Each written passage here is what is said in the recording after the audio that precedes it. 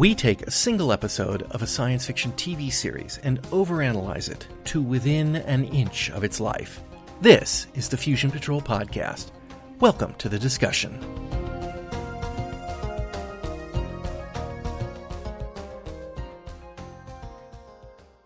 Hello and welcome to another episode of Fusion Patrol. I'm Eugene. And I'm Simon. And today we're looking at the Kolchak the Night Stalker episode, The Energy Eater. There's a new hospital in Chicago, and despite a couple of unfortunate deaths amongst the Native American high steel workers during construction, Carl Kolchak couldn't be more disinterested as he covers the opening press conference for the hospital. Not interested, that is, until a mysterious power failure gives his nose for news something to sniff at. With the help of a pathology nurse at the hospital and Jim Elkhorn, foreman of the crew of Native American workers and medicine man, Kolchak unfurls the mystery of the Machamanito, an evil bear spirit that is feeding upon patients in the hospital and destroying the building. He convinces the powers that be that the spirit is real, and they take the necessary steps to quell the evil spirit, but not before Kolchak nearly gets himself killed trying to get a story. Okay, I want to just open this up with just a little preface. Okay? Now, here's the preface. I could walk into any room, anywhere in the world, except for, say, a convention of blind people, and be instantly identified as a Caucasian. I am not one of those people that you would look at and go, he might be a mix of something or anything like that. People look at me, and they see blonde hair, blue eyes, white skin, and they go, European Caucasian. That being said, I am, in fact, amongst being Caucasian, I am also a full tribal member of the Citizens Potawatomi Nation, which is one of the Native American tribes here in the United States, which happens to be part of the Algonquin people, who are the tribes from around Chicago and the people that are being talked about in their mythology here. And the irony of me talking about A, Native American myths, and B, perhaps having some criticism for their casting of William Smith as a member of a Native American tribe, the irony of that is not lost on me. So I want that out of the way before we go into these discussions today. So, and I'm particularly fascinated about what you think of this episode, Simon.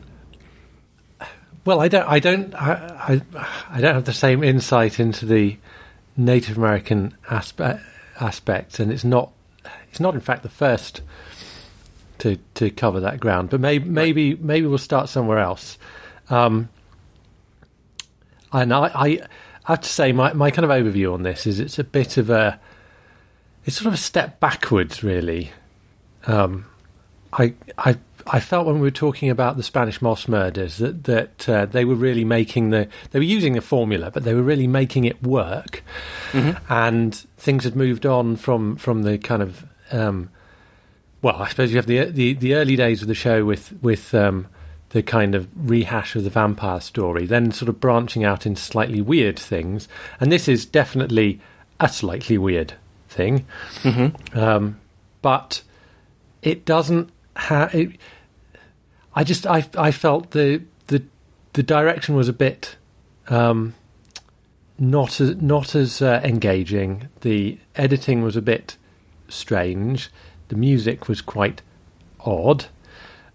The writing was a bit. They were trying to inject some kind of some humour into it, some sort of slightly whimsical characters, which I think are what makes Kolchak work when it works. Mm-hmm. But a few one-liners here and there, and Diane and her English muffins don't quite rescue the episode in that respect. That said, I think there was something slightly interesting going on in what they were trying to do in this episode. And inevitably, the prism that I'm coming to Kolchak through, the thing that hooked me in the first place and made me curious to watch it is the influence on the X-Files, really. Mm-hmm. And I'm thinking about the way in which many, many X-Files stories, I mean, particularly the conspiracy, but not just those stories, bring into play the fact that there are always vested interests in the mystery. There are usually other people who are affected by it and who may know something about it and don't want to reveal it to Mulder. So Mulder is really not just about discovering what's going on and stopping it. He's about discovering what's going on and who's covering it up or trying to make money out of it and exposing it and, doing so from a fairly humane perspective. Now, Kolchak, for the most part, is all about finding out what's going on. Usually, there are other players in the game, the police, also trying to find out what's going on, but not thinking that it is something supernatural, trying to stop it in the same way that Kolchak is trying to stop it, failing due to their incompetence, so Kolchak has to get in there and drive a stake through its heart or whatever. And this one is quite interesting because we do actually get another group of people who believe that there is something supernatural here. Mm-hmm. And they find their own way of stopping it, i.e. Yep. They don't wait for Kolchak to drive a stake through its heart. They get out the liquid nitrogen lorries. And so I thought potentially, there's something interesting about it. But actually the whole kind of the arc of how they discovered that this was something that they couldn't explain and how they came to accept that and then how they decided to do what they were going to do, none of that was really explored at all in this. So the sole interesting thing about this episode was basically just tossed aside. Okay. Well, the reason I wanted to get specifically about this episode was that this one, I felt, shows an atypical pattern, and you've identified part of it. He convinces the authorities, including the police, that this is... You've got to do something about this. He enlists the help of people who actually do help him through the course, Nurse Eisen and Jim Elkhorn, that are almost partners in crime. We see Kolchak actually doing investigative work of a different level than he typically does. Yes, there's a lot of him sneaking back into the hospital, but he's on a crusade there. Yeah. He's on a crusade to prove the hospital is safe. The hospital is unsafe. He's not looking at supernatural when he goes down in the basement the first time and sees all those cracks. He's seeing big news story, unsafe hospital, I'm going to uncover it, go get the plans, go get a builder, come in here and check this thing out. He's doing the job of an investigative reporter right there. Yes. And it gets turned to the supernatural when the supernatural thing reveals itself, which, of course, Kolchak is already positioned to be an easy believer on these things. But, yeah, this story is so atypical in a way that I was curious because a lot of your criticisms about him not doing, no evidence that he's a journalist. Another piece of evidence that he's a journalist. No, I was very critical about that at the beginning. And in this one, there is that slightly that odd edit because he's in the middle of the quake in the basement, and then suddenly you cut back to the INS offices. Yeah, that was. But what he's strange. actually doing in the INS offices is working the phone and calling in a favour, and actually, it's back to what we talked about. Last time, those 18 people he was willing to ring up in the Spanish Moss murder, and he's doing it again. He's doing the legwork, or the phone work, rather. And he called somebody who he had previously written a story, an investigative story about, and cleared that man of some sort of criminal thing. So, again, his ability as a journalist shows there, but... So it's someone who owes him for something. He owes him for that. Someone he's actually charmed or won over with his delightful personality. But yeah, so that one is I think I mentioned this before before I even rewatched this episode. I can't remember it. even having watched it, I'm having trouble. I remember very little bits of it, but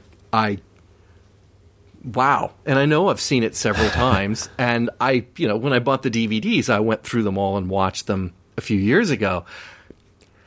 And yet this one really just left no impression on me. It is one of those that feels a bit less than the sum of its parts. So, anyway, so we have this, and I'm going to call it Machimanito when we talk, but I'm going to say that I went and started looking for this as part of my extremely limited research. I'm going to admit that, and this is part of why I'm giving my disclaimer. Do not take this as a person who is a member of one of these Algonquin people tribes saying, "Oh, this is our heritage." No, this is poorly done internet research. Okay, so but what amazed me is I happened to be on a list when I was looking at a list of Kolchak episodes. There was a brief synopsis, and it had the word Machimanito written in there, and I think it was MATCHENEDO, something like that. Okay. So I cut and paste that, and I popped it into Google search, and the first thing that came up was, of course, Kolchak the Energy Eater. But then the second thing that came up, and there were only 3 things that came up. The second thing that came up was a article on Potawatomi ancestry. And I'm like, oh, this is weird. I had not made the Potawatomi connection at that time. And I saw that, and I'm like, wow, this is weird.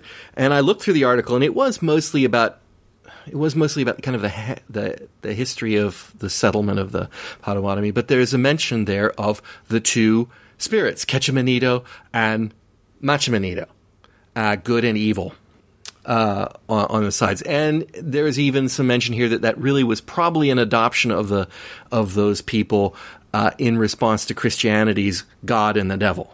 So it's not an untainted old Native American thing. The conflicting forces of Ketchimanito and Machimanito it is a response to beginning to adopt Christianity all those hundreds of years ago. But that was it. And I thought that was really strange. So I tried another spelling of it, or a misspelling of it, and I got a couple more articles that were talking about Algonquins, but again, nothing.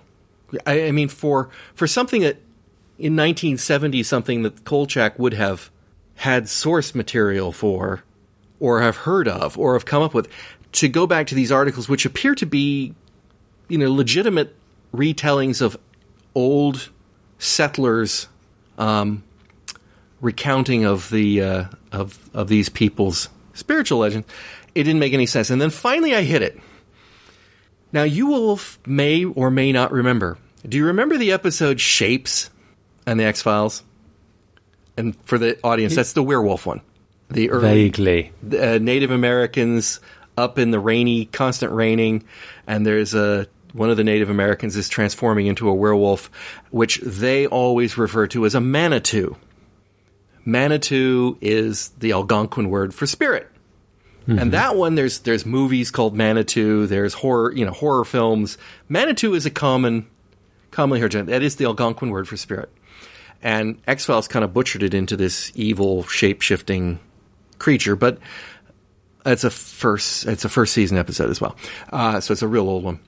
And then it hit me. It's not Machimanito, it's Machimanito, is what the name of this thing is. And the other is Ketchimanito. And that is good, great spirit and evil spirit in Algonquin. So that's so you can find it if you start looking for the Machi, or particularly the other one, but there's more about the Ketchimanito online. There's very little about the Machimanito, but it's opposite thing. Anyway, so every time now I hear it, I'm laughing at how badly they're mangling this name. But I'm going to call it the Machimanito because that's what they call it. But Machimanito. So our Native American Jim Elkhorn was just butchering it, which I'm probably doing too to some degree. But nonetheless, it's and here's a weird one. It's the right place. Chicago is the right place. Those tribes are from that part of America. So for once, there's a reason that this would be where it is in the story. Which is good, because we're now into the territory with the show where weirdness starts.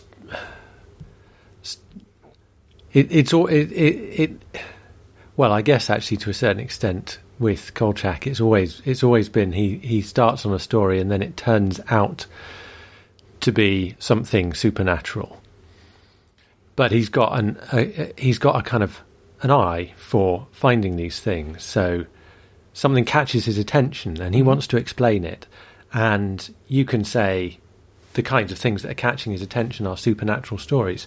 This is in no way like that. He's just been assigned to go along to this boring hospital opening, and then it just so happens that the hospital is being consumed or undermined or whatever by this spirit.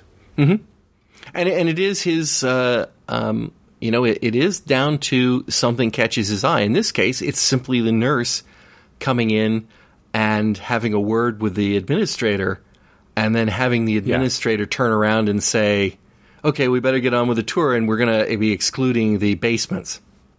Yeah, it's true. I give him credit again for his increased journalistic credibility. He is actually doing the work there. So yeah, fair point. It's just it is a coincidence that this job he happens to be on turns into this yet another supernatural story. But as you say, at least the fact that it is happening there in Chicago is reflected in the fact that it's a Chicago-based spirit. Yeah. So that was. I also thought there was. I felt like there was some. I almost wonder if the writers of this episode, and I don't want to say that Kolchak was a fantastic investigative journalist in this, but there's almost a feel to me that maybe the writers had some journalism in their background, because there was definitely several pieces of commentary in this episode, like when Kolchak came in and was talking to the, very costumed up and pretty receptionist, like, are there any important people here today? No, just reporters. There was the line when the other hostess hands him the package and gives him this spiel about how we've provided you this, everything you need to know about this hospital. And there was just something about the way they were saying it. It's like, listen to what we say. You don't need to do any work. Pay attention to the message. Yeah. Go on. And just rework the press release. Basic journalism 101. Right, which was not as prevalent in the 1970s as it is now. I'm not saying that it wasn't a thing, but there is, and also Kolchak's line about asking her about being an actress, and goes, oh, how'd you know? It's like he's a pretty shrewd man at times, or he's portrayed that way in the show. Again, it's whether or not that's conveyed sufficiently all the time, I don't know, but. I just kind of got a feeling that somebody was had an axe to grind about journalism. Yes. when this episode was being made. And also there's the bit about at the end where the hospital has decided that they are going to do what they're going to do, and they're putting out their fake press release so that they can have a cover story that doesn't involve spirits. And I wanted to ask you, when he turns around and the last thing he says to the press agent is, and only release that to the major news outlets, was that intentionally meant to skip Kolchak? I would have thought so. I can't see any other reason for it. I can't either, but there are a couple things in this story that were poorly conveyed. And more than a couple. How about Nurse Eisen's death? I I wasn't sure. Neither was I. That was Nurse Eyes. I mean, I take it your that very, very strange scene where they're busy picking up the pathology X-ray lab plates, and we don't even get, until they pan out, we don't even get that there are actually casualties around. Yeah.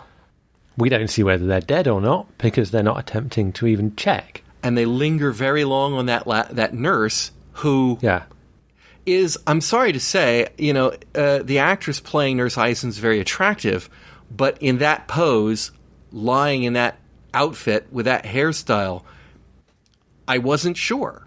It pans off and it holds on her like, look at this. This is important. You should be paying attention to it. We never see her again in the episode. True. She's completely not gone.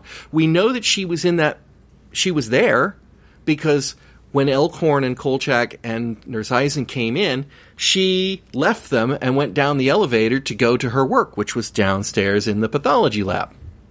And then they went on downstairs to, I think she probably went to the nurse's lounge to change into her outfit or something first. And then they also went downstairs to search, do a little Native American dance to shoo the spirits.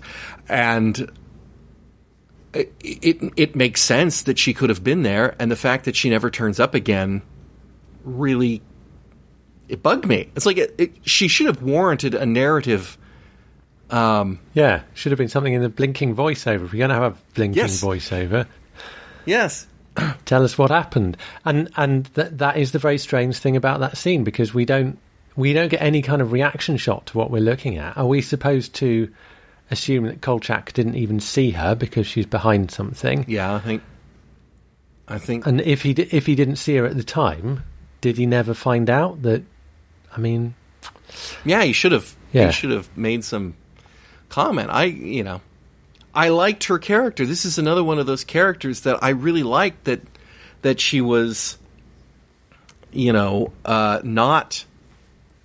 She was not obnoxious at any time. She was reasonably professional with Kolchak about not answering questions for the press, but she didn't immediately go into defensive kick you out mode. And then when it was apparent that there was a real problem going on, and Kolchak was the only one looking into it, she helped him. It was sad. That's the first character that, if indeed that was her who was dead, that's the first character I kind of feel sorry for. Maybe Plum from The Ripper, but that one was a definite. She definitely died. This one, but I'm not 100% sure. But if she did, I think maybe she did. Although I certainly wasn't sure about it at the time. But I mean, perhaps the reason, on reflection, it seems more likely that she did, is how dark the death of Claudia was, which wasn't the same in the sense of being an established character, but it was a quite gruesome, and they kind of spent a few moments with the poor woman, trying to sympathise with her predicament, and close up on her, her brow being mopped and everything, and then suddenly this very horrible death. Yeah, and she got a voiceover. Yes, she did. So yeah, and Kolchak wasn't there, so it's not to do with whether or not he sees it. Exactly. So yeah, I'm unclear. Maybe they removed a scene. Maybe they thought, if we don't mention it, maybe people won't have that driven home that she died. But yet they left the scene where they linger on the nurse's face, and I was really kind of, I was looking at that going, is that Nurse Ice? I cannot tell, but at that moment I made a mental note that said, do we ever see her again? And for the rest of the episode, as I'm watching it, absolutely not. There's no sign of it, no mention of her, nothing. It's like she's gone. So Although it isn't too long after that they don't evacuate the hospital. But let's see. What else have I got here before I get onto the Indian thing? And I'm not crusading on the Indian thing, but go ahead. No, I look forward to the crusade. I wondered if you wanted to talk at all about the science in this one. Oh, are we talking about the X-ray plates? What other science was there? Well, or the liquid nitrogen? I've got them. Yep. I mean, there is the whole electrical and energy eating thing. Okay. I mean, some of it you might be able to account for in that that explanation that comes rather later on of sort of what is it, sucking it in and blowing it out? Yeah. That Elkhorn, as Elkhorn described it, because all the bulbs are blowing down there. But even their approach to it, Eisen reveals to Kolchak that all of the deaths, all of these people had some connection with electrically operated equipment. I'm thinking, I mean, I know this is the 1970s. It's the dark days before a lot of electrical equipment. Yeah. But, basically that's saying they're people, right?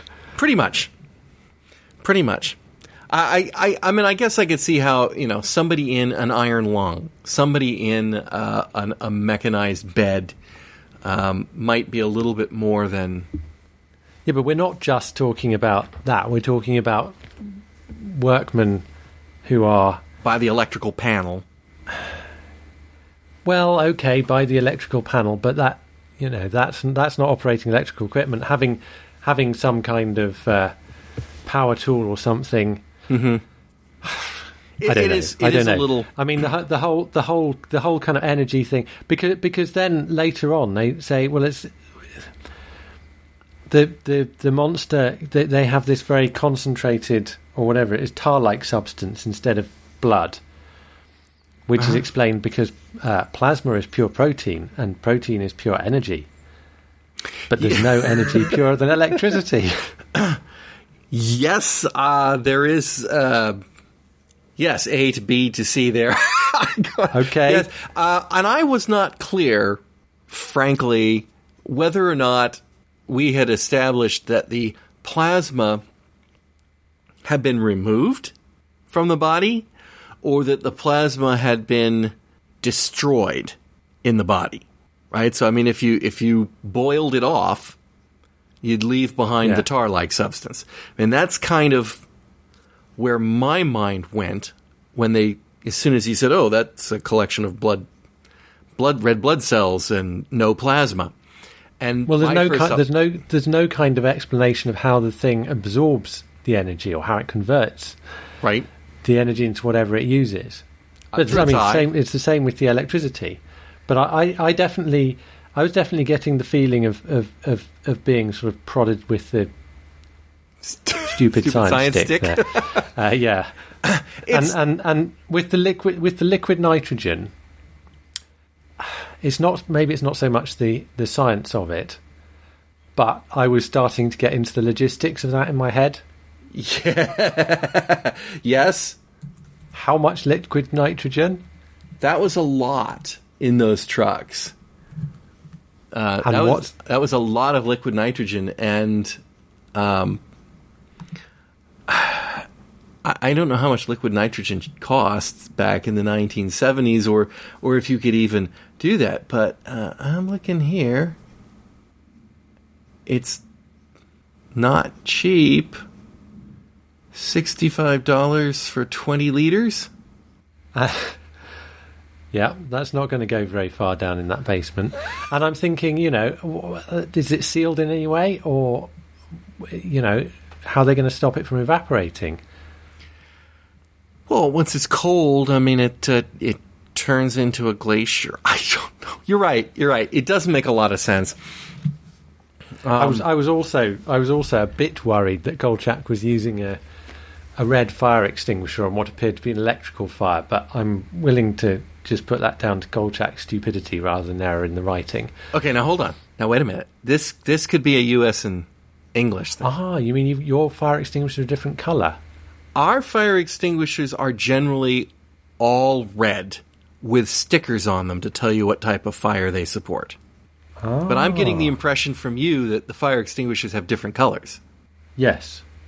Mind you, I'm talking about contemporary fire extinguishers, so 1970s could have been different anyway. I don't think they had anything except the ones you pumped up by hand or the ones that had CO2 in them. So that's definitely a CO2 fire extinguisher that he was using. I'm almost certain. So I don't know whether you'd use that on electrical or not, to be fair. I think you use a powder one now, but I don't... You definitely don't want a water one. That's definitely, you don't want that. But although they're going to sink it underneath the marina. But well, yes. It's not. I guess it's not a conventional electrical. I don't know.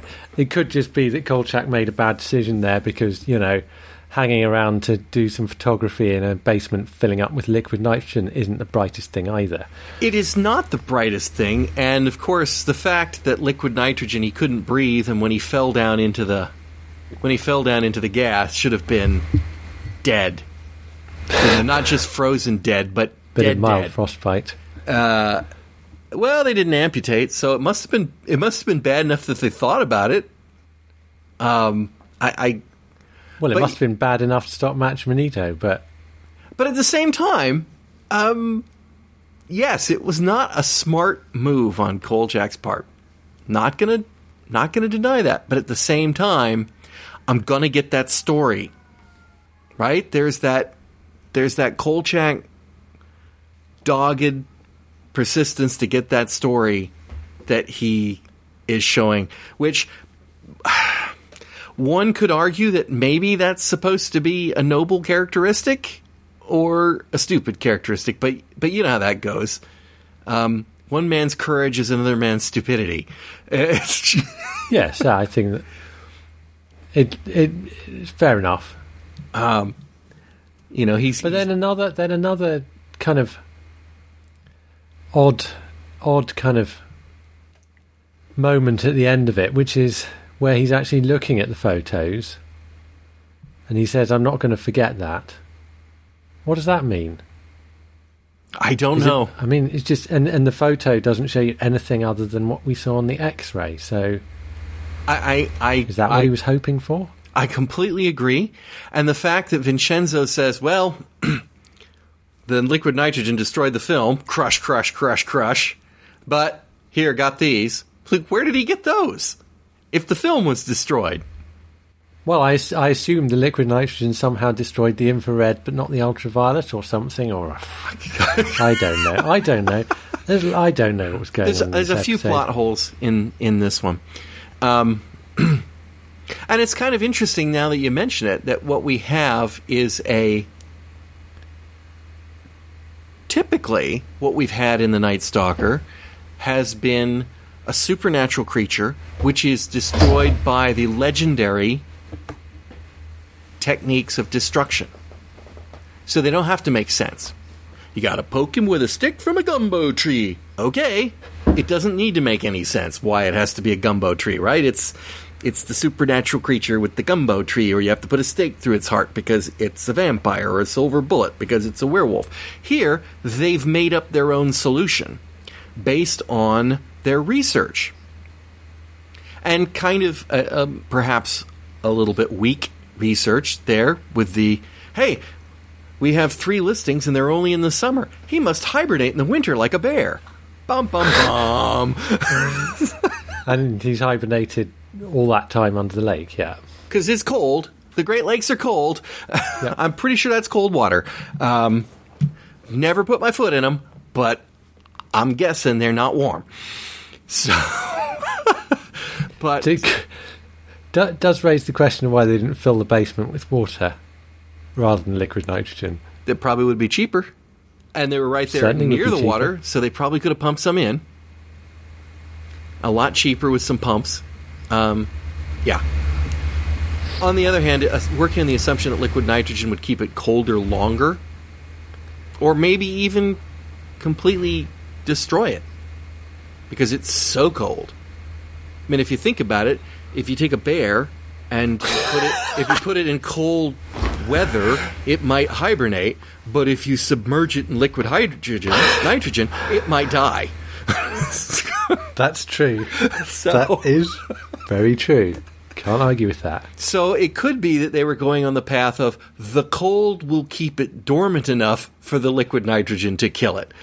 Then, just as a precaution, we'll tear the hospital down and build water over it. But, yeah, that was... Actually, maybe this is why I forgot the episode.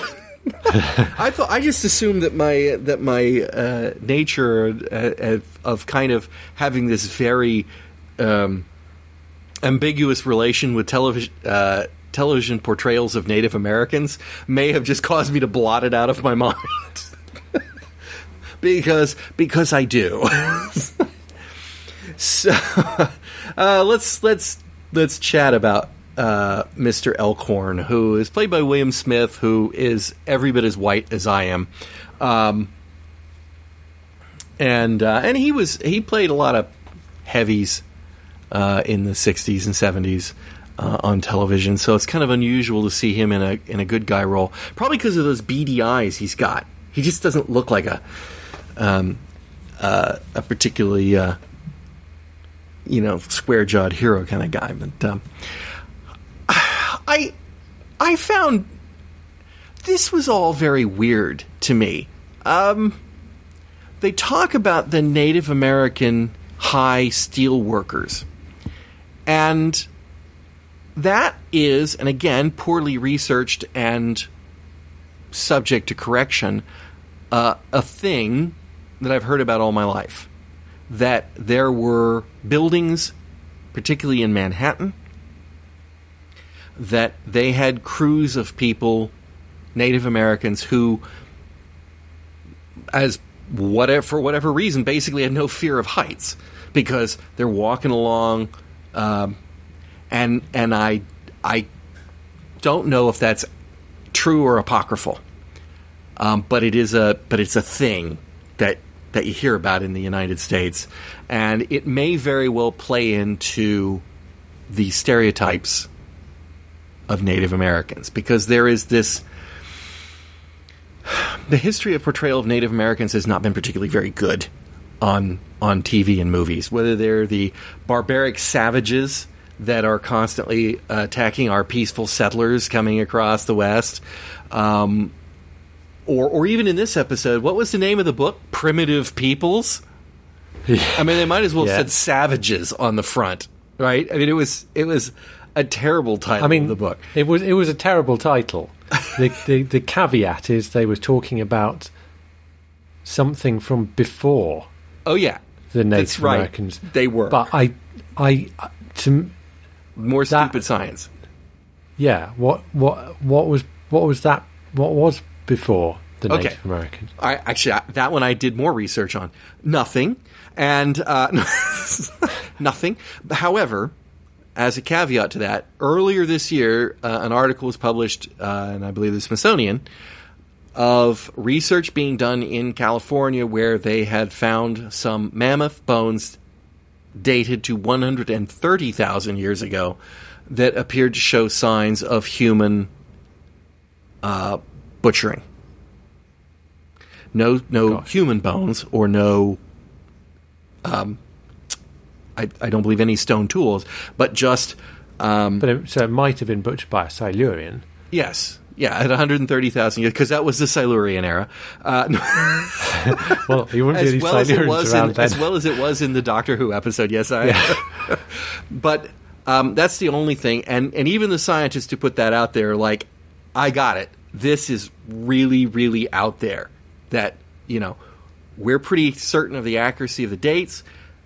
The types of wounds appear to be very consistent with stone tools being used. But as far as we know, there are no people here 130,000 years ago. I think Elkhorn even mentions Neanderthals. He says Neanderthals in this episode. And, they're Germany. They're Europe. They were definitely not in Chicago. Even though, they did apparently die out 40,000 years ago. This is just people pulling names out of books. This is before there's absolutely no sign of any people here before the Native Americans. So what the heck were they looking at in that book that says these people were before? He did sort of say before Native American records.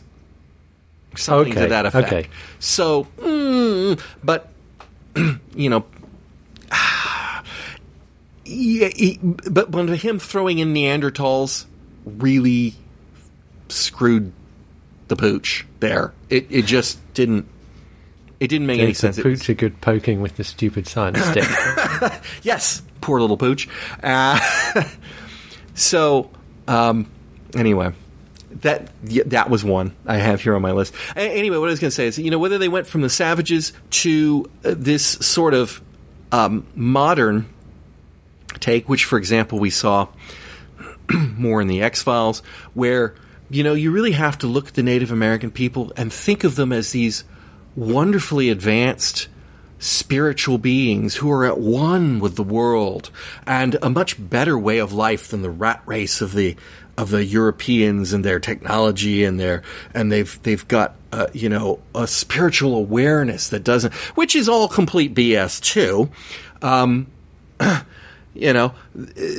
That was, they're people like everyone else. They're part of the circumstances that came about. So I really kind of think that maybe if the High Walkers of the Steel is an oversimplified version of something, there's probably this sort of, they have sort of these special powers of being in tune, and that's why they don't fall to their death off the steel.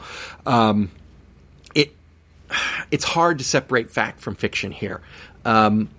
Last week, I kid you not, no, this week, we had the major eclipse over the United States, and which I missed. Well, there was no point in seeing it. It was behind a cloud, but schools were taking Native American children and some other cultures and keeping them indoors in windowless rooms at their own request or their parents' request, because some Native American cultures view that as a bad omen, and and you're just like, this is so wrong. This is so wrong that we humor this nonsense. I saw people on the news talking with Native American experts explaining how important it was that they not be outside during the eclipse because it's a spiritual thing. And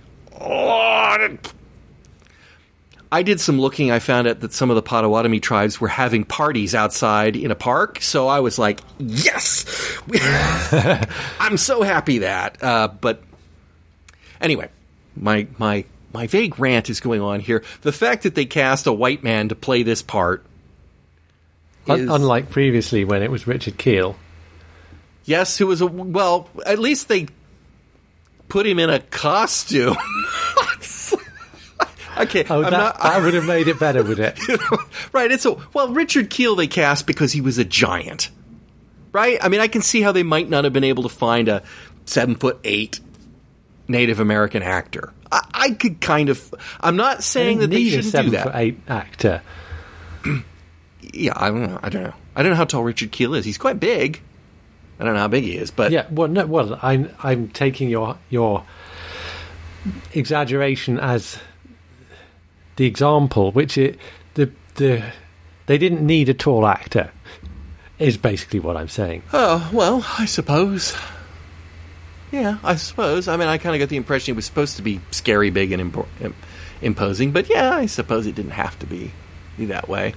But Elkhorn was an interest. We never actually saw any of the steel workers. Did you notice that? Well, conveniently, they managed to avoid all of that. Or, they avoided having to film anywhere, that would have involved shooting up from a height or having any of the workers working at a height. Well, they did have one scene where Kolchak was on the building and he was talking to somebody and who conveniently told him, no, they won't talk to you, so don't even bother. So he didn't, He didn't. But it was a long shot. It was a long shot. Yeah. They hadn't got any cameras up there or anything. Oh, yeah. So Yeah. But was there commentary in this episode as well about that? Because here's a guy who's, he's got a degree in, what was it, MBA? Mm-hmm. I remember. He had an MBA, which is worth $16,000 a year. Wow, were salaries low back then? That's not even McDonald's worker now. And but he's making $40,000 a year in construction, which is not a huge salary now, but it's a lot better than 16. And he said something about this having an Indian head is worth money. Like he was getting something out of being an Indian in this job. Yeah. Which is a bit cynical. Just a bit. I'm not saying that I don't put Native American down on my census forms because I rightly can, but he was cashing in on the fact. I mean, this is what they've written. They are portraying him as someone who is cashing in on the fact that he is a medicine man, mm-hmm. and they are writing the high steel workers as a group who will accept him as their foreman for that reason, and he is obviously interested in the money just as he is interested in the women, and so for very kind of pragmatic reasons he's decided to take advantage of that rather than doing what he was actually trained for. Yes. That's what they are portraying him as. That's what they are portraying this educated Native American as. Yeah, it's not a particularly flattering portrayal of this man.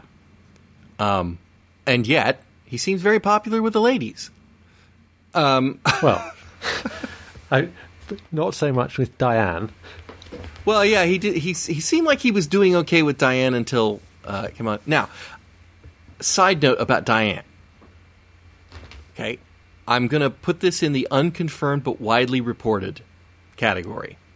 That woman is the psychic that Nancy Reagan used to consult with regards to Ronald Reagan's schedule, apparently. Nancy Reagan consulted a psychic. An actress. No, a psychic. But who was an actress? Well, apparently, this is the first I heard about it. We've known that Nancy Reagan used to consult an actress, or a psychic, about this. And when I was looking up this episode, in several places, I found that people were pointing out that this actress was the woman who went on to be the psychic that Nancy Reagan would consult. Well. Now, internet sources, it could just be two women with the same name that some idiot confused. So I'm not gonna cast aspersions on there, but it's interesting that that's floating around, that this could be the infamous Reagan psychic, if it is. But if she was, she should have known her evening with Jim Elkhorn was not going to go like she had hoped. No, but yeah. she did sterling work, basically with a load of what seemed to be double entendres, although as far as I could tell they all only had a single meaning, but sounded like they ought to have a double meaning. Like her English muffins getting stuck, or her rocks melting, or shouting "stuff the muffin." Yes, and Kolchak seemed to be the only one in the room that was getting it. Yeah, well, again, Elkhorn seemed to be rather otherwise occupied.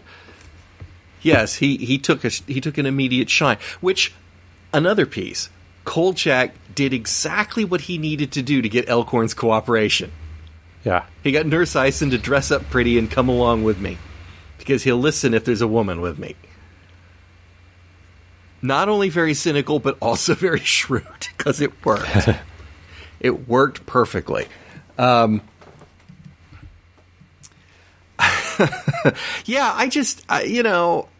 now I suppose they would have found an actor who was a Native American, but would they have portrayed him as such a... I mean, there are people like that.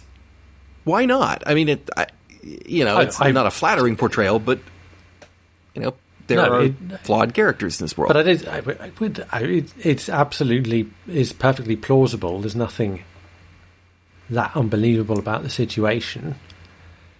It's more a question of how they are choosing to portray Native Americans in this story, given that you don't get a lot of Native American... I mean, it's all about representation. That's why it matters that he's not played by a Native American, isn't it? I think But also it is what you do with that character. If you had loads and loads of Native Americans with all sorts of different attitudes, all sorts of different characteristics, and then this, this one being particularly cynical or greedy, or however you want to look at it, wouldn't necessarily be a problem in itself. What's interesting about this one is how they choose to write that character, given the way, given the other Native Americans they've had in the show, which is to say, not very many. One other episode where it was all about the shape-shifting mythology. We did see not much depth. We did see a group of Indians, and yes, I'm politically incorrectly calling them Indians there.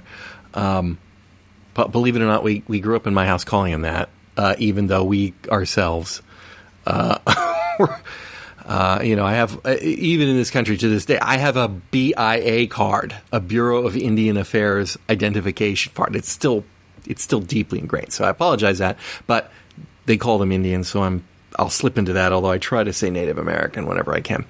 They had a group in that episode with Richard Keel that came in, and only one of them had a speaking part, and the one who had the speaking part is definitely not a Native American. He was dressed up as one.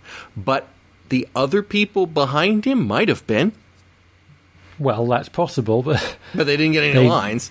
Yeah, they weren't. They were extras, characters as such, and even the speaking part was purely exposition.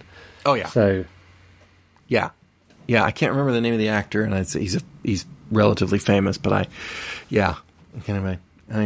Let's see, what else have we got? Well, I've got a note about shouting, because obviously we've got another shouty police captain in this, although he doesn't actually have that much to do. But Vincenzo is very shouty in this one again. Although we do learn that he's from Chicago, or is he from Chicago? Or at some point, that's what he sounds like. Yeah, I was top crime reporter in this town.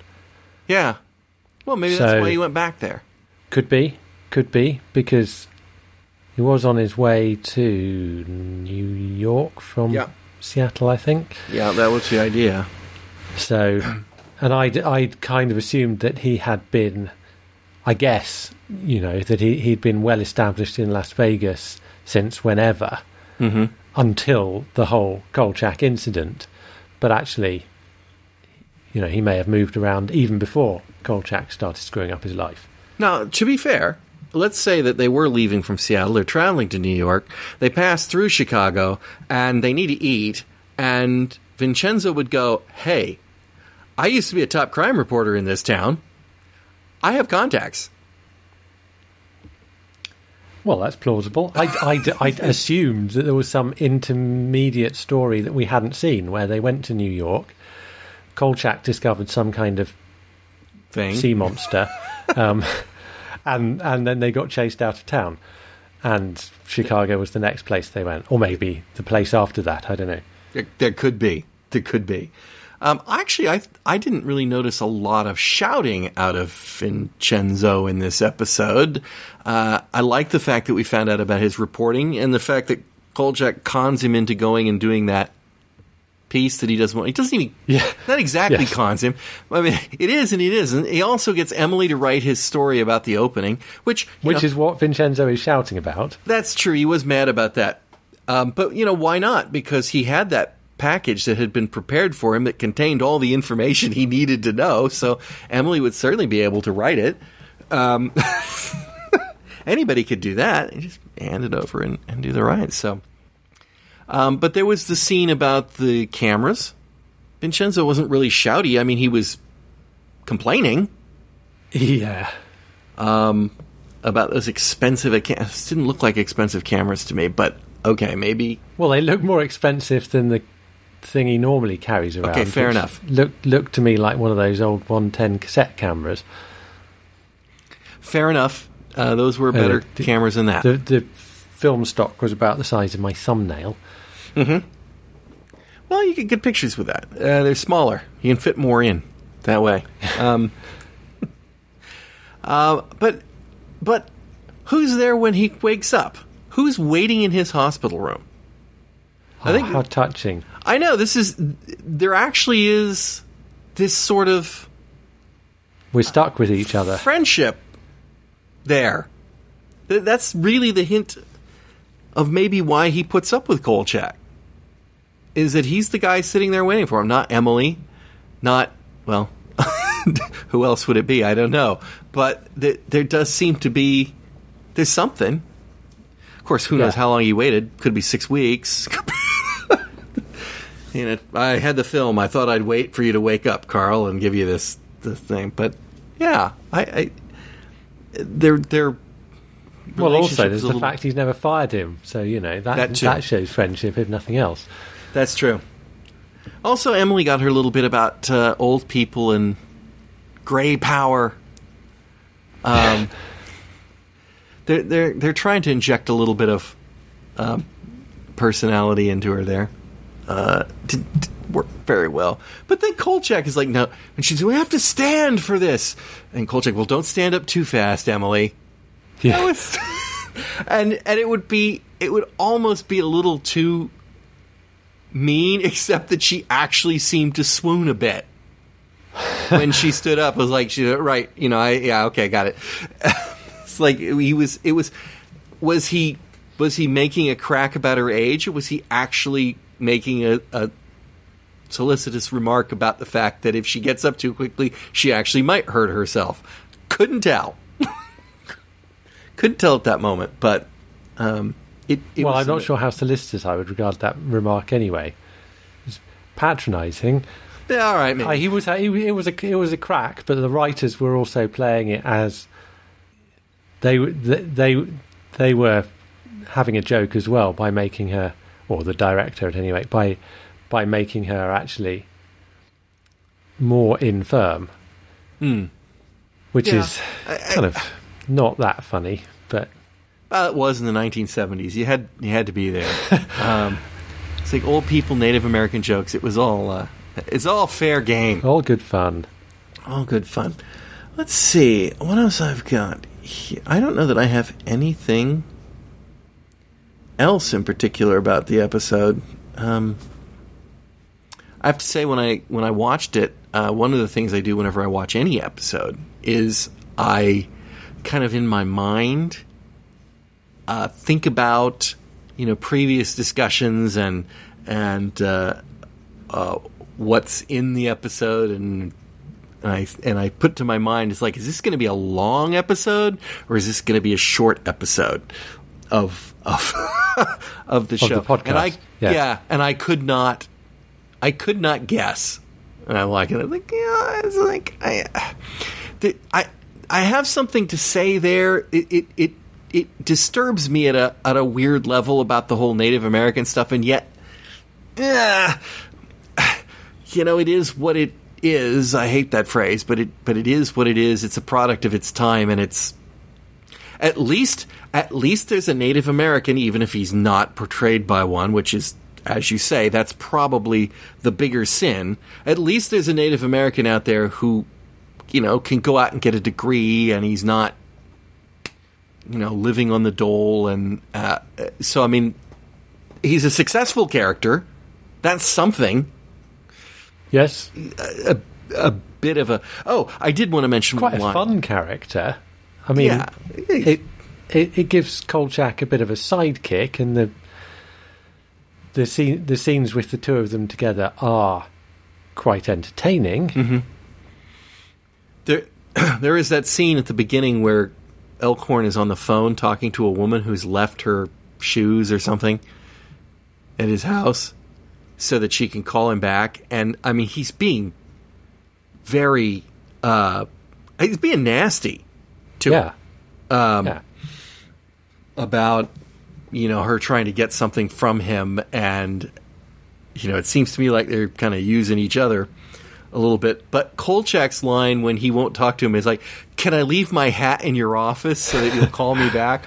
was I loved it. I love that line. That has to be my favorite in the whole episode. It condenses Kolchak's personality. Yeah, down to a T. Anyway, I think that's it. You got anything else that you want to put in there? No, that's it from me. So our next episode is Horror in the Heights, which is a very revealing title of this story. Simon, thank you for joining me. It's a pleasure, as always. And listeners, I do hope you'll join us all again next time on Fusion Patrol. Fusion Patrol is a Lone Locust production. Like us, please consider becoming our sponsor at patreon.com/Fusion Patrol. We'd really appreciate it if you could leave us a review on iTunes. Stop by and visit us at our website, fusionpatrol.com. Search for us on Facebook under Fusion Patrol. Check out our Twitter handle @Fusion Patrol. Or just send us an email at feedback@fusionpatrol.com. Please come join the conversation. Our music is Fight the Future by Amberwolf.